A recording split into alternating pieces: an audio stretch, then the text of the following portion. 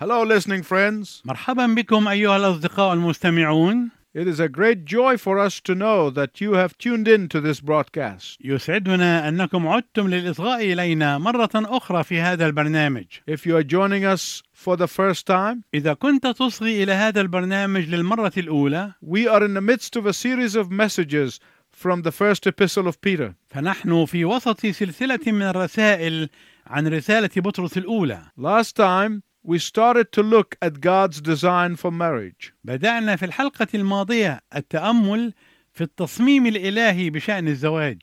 What does Peter tell us about this design in 1 Peter 3? ماذا يخبرنا بطرس في الأصحاح الثالث من رسالته الأولى عن هذه الخطة وهذا البرنامج؟ In verses 1 and 2, he said, قال في العددين الأول والثاني: Wives, you do not have to use words in your witnessing to your husband. أيتها الزوجات، أنتن لستن في حاجة إلى استخدام الكلمات في شهادتكن لأزواجكن. In verses 3 to 5, he said, من العدد الثالث إلى العدد الخامس قال: Wives, your inner beauty of character is your greatest asset. أيتها الزوجات، زينة الروح هي أعظم رصيد لكن. In verse 6, he said, وقال في العدد السادس: Your submission to God will liberate you from all fears. خضوعكن لله سيحرركن من كل المخاوف. Fourthly and finally, for believing couples, in verse 7, Peter said, رابعا وأخيرا، يقول بطرس في العدد السابع للأزواج المؤمنين: Learn to live in harmony together, for this is how your prayers will get answered. كونوا جميعا متحدي الرأي لكي لا تعاق صلواتكم. Today we're going to start with Peter's second admonition. واليوم سنبدأ في دراسة التذكير الثاني الذي وجهه بطرس. Believing wives' inner beauty of character is their greatest asset. أعظم رصيد للزوجات المؤمنات هو زينة الروح الوديع الهادئ. If you have a Bible, look at verses 3, 4, and 5. إذا كان معك الكتاب المقدس، راجع الأعداد الثالث والرابع والخامس of 1 Peter 3. في رسالة بطرس الأولى الأصحاح الثالث.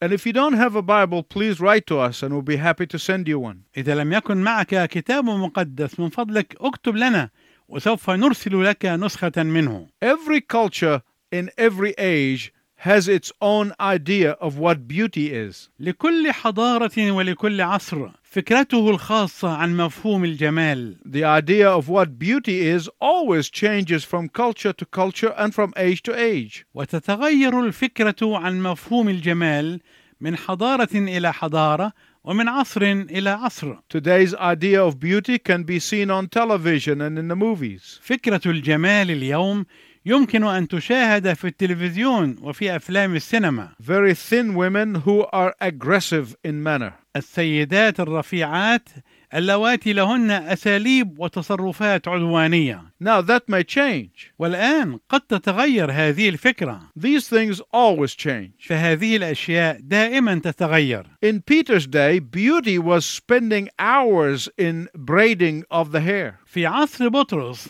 كان الجمال يتطلب قضاء ساعات طويلة في ضفر الشعر. And then sticking as many pieces of silver and gold in their hair as they possibly could afford. ثم لصق قطع كثيرة من الفضة والذهب في شعورهن بقدر استطاعتهن. That was their idea of beauty. كانت هذه فكرتهن عن الجمال. But what is the principle here? ما هو المبدأ هنا؟ The principle here is this. المبدأ هنا هو هذا. Modesty in dress that would not attract others' attention is the principle. المبدأ هو البساطة في لبس الثياب التي لا تجذب انتباه الآخرين. Certainly Paul deals with this issue of dress in the church both in Corinthians and in Timothy passage. وبكل تأكيد بولس يعالج قضية الثياب في الكنيسة في فصول كل من رسالتي كورنثوس وتيموثاوس. Modest dress in worship is not an option for godly women. الثياب المتواضعة في العبادة بالنسبة للنساء التقيات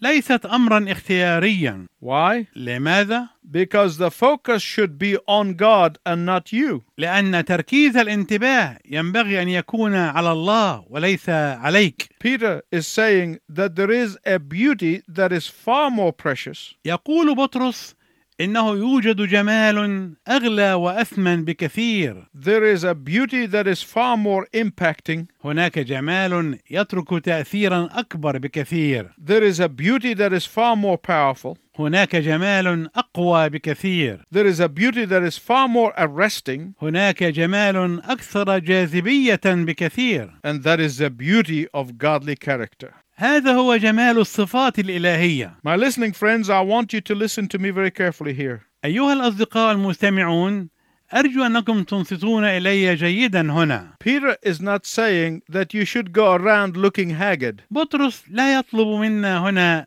أن نذهب إلى هنا أو هناك ونحن نبدو شرسين أو مهزولين أو جموحين. Absolutely not. لا إطلاقا. But be sure that your inner beauty of character shines through your life. لكن تأكد أن الجمال الداخلي لشخصيتك يلمع خلال حياتك. What is this inner beauty of a gentle spirit? ما هي الزينة الداخلية للروح الوديع الهادئ؟ The inner beauty of gentle spirit means that you are not a critical person. الجمال الداخلي للروح الوديع معناه ألا تكوني شخصا منتقدا. It means that you are not a pushy and aggressive person. ويعني ألا تكوني إنسانا عنيفا تفرضين نفسك على الآخرين. It means that you are not whining all the time. ويعني أنك لا تئني أو تنتحبي طوال الوقت. It means that you are not an expert on all the subjects everywhere at all times. ويعني أنك لا تدعي الخبرة في كل الموضوعات في كل مكان وكل زمان. But rather the beauty of a gentle spirit means this. ولكن بالأحرى زينة الروح الوديع الهادئ تعني هذا. You speak words of encouragement when the need arises. أنك تتكلمين بكلمات التشجيع عندما تدعو الحاجة إلى ذلك. You speak words of wisdom when the need arises. وأنك تتكلمين بكلمات الحكمة عندما تدعو الحاجة إلى ذلك. You speak words that uplifts people and encouraging them. وأنك تتكلمين الكلمات التي ترفع الروح المعنوية عند الناس وتشجيعهم. You speak words of wise counsel that comforts people when the need arises. وأنك تتكلمين كلمات المشورة الحكيمة التي تريح الناس عندما تدعو الحاجة إلى ذلك. Let us now recite again. دعنا نعدد ما قلناه مرة أخرى. You don't have to use words to witness to your unbelieving spouse. أنت لا تحتاجين أن تستخدمي الكلمات لتشهدي للزوج غير المؤمن. Your inner beauty is your greatest asset.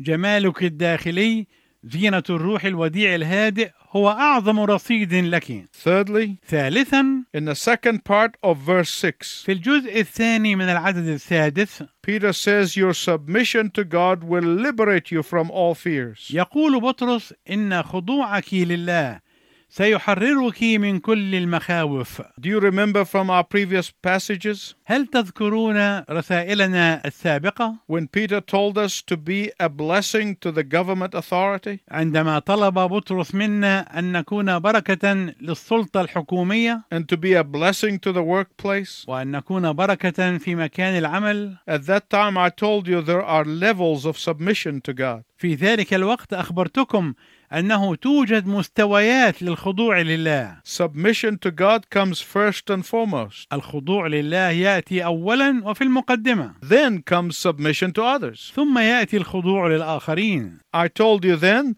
that when we get to this passage, I would explain it more in detail. وقلت لكم حينئذ أننا عندما نأتي إلى هذا الفصل فإنني سأشرح لكم هذا الأمر بمزيد من التفصيل. Here Peter says to the wives that your submission to God is above all other submissions. هنا يقول بطرس للزوجات إن خضوعكن لله ينبغي أن يكون فوق كل خضوع آخر. That includes your submission to your husband. بما في ذلك من خضوعكن لأزواجكن. God has to be obeyed first. ينبغي أن يطاع الله أولا. Listen to 1 Peter 3:6. اسمع العدد السادس من الأصحاح الثالث من رسالة بطرس الأولى. If you do right, then let nothing terrify you. إذا صنعت خيرا فلا ينبغي أن تخف من أي شيء. What is Peter saying? ماذا يعني بطرس بقوله هذا؟ He is saying to the believing wife in the Roman culture إنه يخاطب الزوجة المؤمنة في الحضارة الرومانية، and to the believing wives everywhere ويخاطب الزوجات المؤمنات في كل مكان، that if you fear God and not your husband,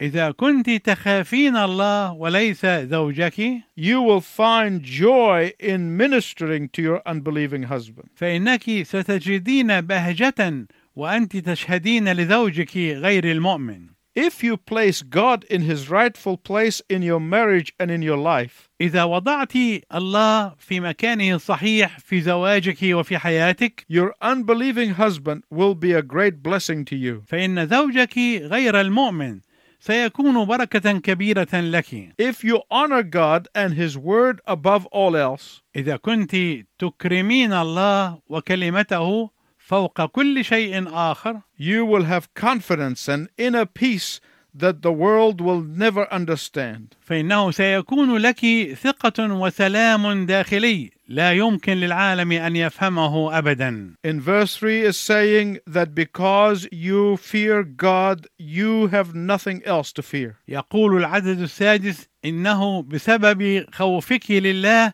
لا يوجد شيء آخر يمكن أن يخيفك البتة. You don't have to use words to witness to your unbelieving spouse. أنت لست في حاجة إلى استخدام كلمات لتشهدي لزوجك غير المؤمن. Your inner beauty is your greatest strength. جمالك الداخلي هو أعظم رصيد لك. Your submission to God will liberate you from fear. خضوعك لله سيحررك من الخوف. Finally, Peter is saying to the Christian husband, وأخيرا يقول بطرس للزوج المؤمن: you must know everything that is to be known about your wife. ينبغي أن تعرف كل شيء يمكن أن يعرف عن زوجتك. I can hear some men saying that's a large order. أسمع بعض الرجال يقولون: هذا أمر كبير. You're right. وأنت على حق في ذلك. That's what it means to live with her according to knowledge. فهذا ما تعنيه هذه العبارة، أن تسكن معها بحسب الفطنة. I told you Peter gives more responsibility to the Christian husband in one verse than he does to the Christian wife in 6. ألم أخبرك أن بطرس يضع على الزوج المسيحي في آية واحدة أكثر مما يضعه على الزوجة المسيحية في 6 آيات؟ Well, just think about this. فقط فكر في هذا. Even Freud, the great psychiatrist, said that no one could understand women. حتى فرويد أكبر طبيب نفساني قال إنه لم يوجد بعد أي واحد استطاع أن يفهم النساء. And yet Peter is saying, forget about Freud, he is a fraud. ومع ذلك يقول بطرس: انسى كل شيء عن فرويد، فهذا كله مجرد خداع. That's not an excuse for the believer, of course. ذلك ليس عذرا يمكن به للمؤمن أن يبرر نفسه. A man must get to know what brings joy and what brings pain to his wife. فالرجل ينبغي أن يعرف ما يفرح زوجته وما يؤلمها. You need to know what encourages her and lifts her up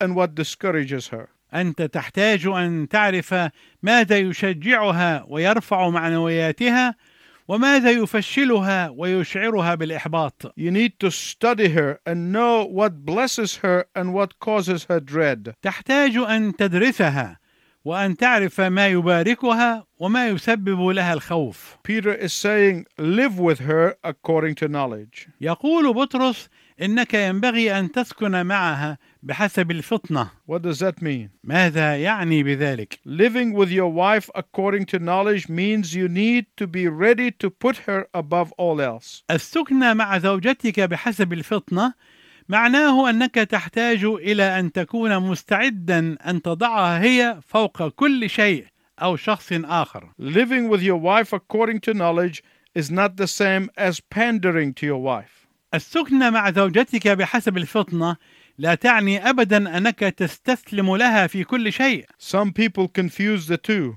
بعض الناس يخلطون بين الأمرين. My listening friends, I don't want you to misunderstand me. أيها الأصدقاء المستمعون، لا أريدكم أبدا أن تسيئوا فهمي. It is very important to understand the teaching of the Word of God. فمن المهم جدا أن نفهم تعليم كلمة الله. He is saying that pandering or just giving in will backfire. هو يقول إن مجرد الاستسلام لها في كل رغباتها قد يعطي عكس النتائج المرجوة and will cause more harm than good in the long run. وعلى المدى البعيد سيسبب ضررا أكثر من الفائدة. And you might be asking, what about unity? وربما تسأل وماذا عن التوحد بينهما؟ Pandering and giving in is not the same as being united. الاستسلام لكل رغباتها ليس مرادفا للتوحد. It is not the same as being in agreement. إنهما ليس مرادفين ليكونا في وفاق معا.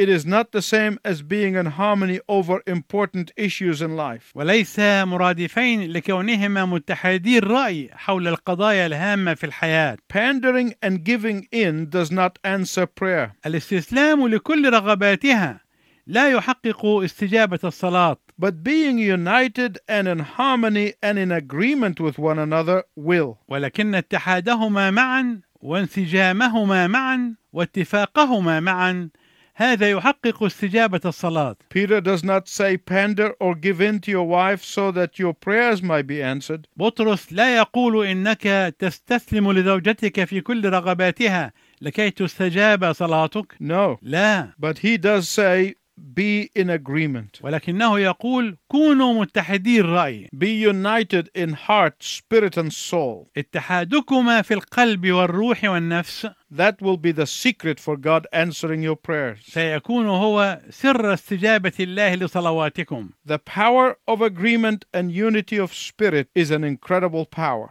قوة الاتفاق واتحاد الروح هي قوة رائعة تفوق الوصف. It is one area that the devil attacks us the most in homes and in churches. وهي الدائرة الواحدة التي يكثف الشيطان هجومه عليها في بيوتنا وفي كنائسنا. The devil knows that unity will get your prayers answered and give you power. الشيطان يعرف أن الوحدة هي السبيل لاستجابة صلواتنا ولإعطائنا القوة. So what does he do? ولذلك ماذا يفعل؟ He divides. هو يقسم. He divides homes. هو يقسم البيوت. He divides families. وهو يقسم العائلات. He divides husbands and wives. وهو يقسم الأزواج والزوجات. He divides church members. وهو يقسم أعضاء الكنيسة. Why? لماذا؟ Because he knows that this is how to weaken the believers in Jesus Christ. لأنه يعرف أن هذه هي الطريقة التي يضعف بها المؤمنين بيسوع المسيح. Well, someone might be saying, what do you do if you can't agree? وقد يتساءل أحدهم قائلا: حسنا، ماذا تفعل إذا لم تستطع أن تتفق مع الشريك الآخر؟ Wait until you do. عليك بالانتظار حتى تستطيع أن تفعل ذلك. If you genuinely want the will of God in your lives, إذا كنت حقيقة تريد إرادة الله في حياتك، then God will change hearts. فإن الله سوف يغير القلوب. He will do whatever it takes in order to bring you together in His perfect harmony. وهو سيعمل كل ما يلزم لكي يقودكما إلى الاتفاق معا في انسجام وتوافق كامل. That is the will of God. هذه هي إرادة الله. My wife and I can testify to the power of agreement in prayer. زوجتي وأنا يمكن أن نشهد لقوة الاتفاق في الصلاة. At times we have looked at situations and we thought it was impossible. وفي بعض الأوقات نظرنا إلى أوضاع ومواقف معينة ظننا أنها مستحيلة.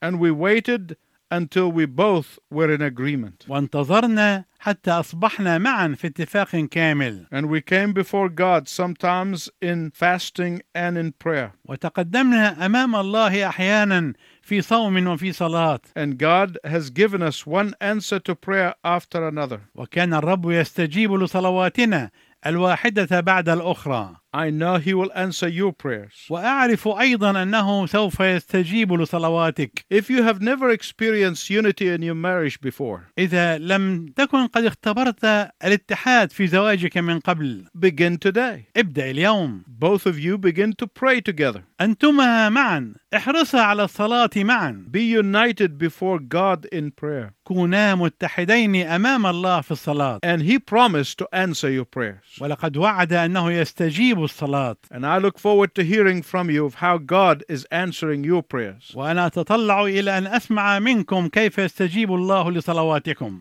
Until next time, I wish you God's richest blessing. إلى أن نلتقي معا في المرة القادمة، أرجو لكم بركات الله الوفيرة. إملأ قلبي بحبك واسبع عينيا بجمالك وحداك. إملأ قلبي بحبك واسبع عينيا بجمالك وحداك. المس عقلي واشغل فكري دايما برضاك ومجدك. المس عقلي واشغل فكري دايما برضاك ومجدك. دايما برضاك ومجدك.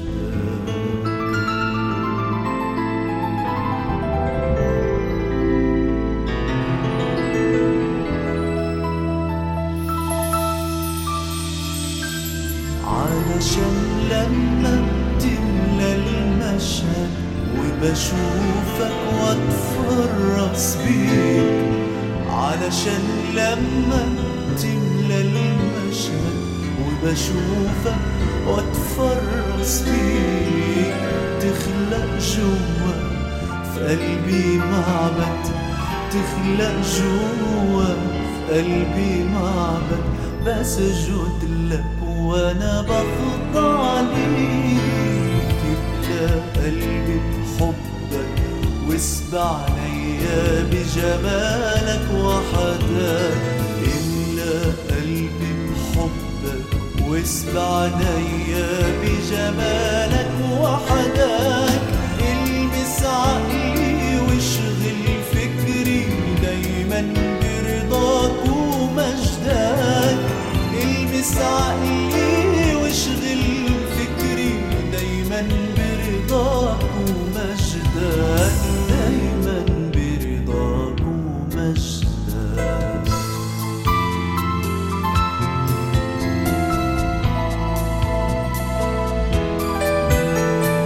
خلي ملامحي تصبح شبهك. أشبع قلبك وافرح بيك. خلي ملامحي تصبح شبهك. أشبع قلبك وافرح بيك. وارفع رايتك واشهد عنك. وارفع رايتك واشهد عنك. ويرجع كل المجد ليك. املأ قلبي بحبك واسبع عينيا بجمالك وحداك. املأ قلبي بحبك واسبع عينيا بجمالك وحداك. المس عقلي واشغل فكري دايما برضاك ومجدك. المس عقلي واشغل فكري دايما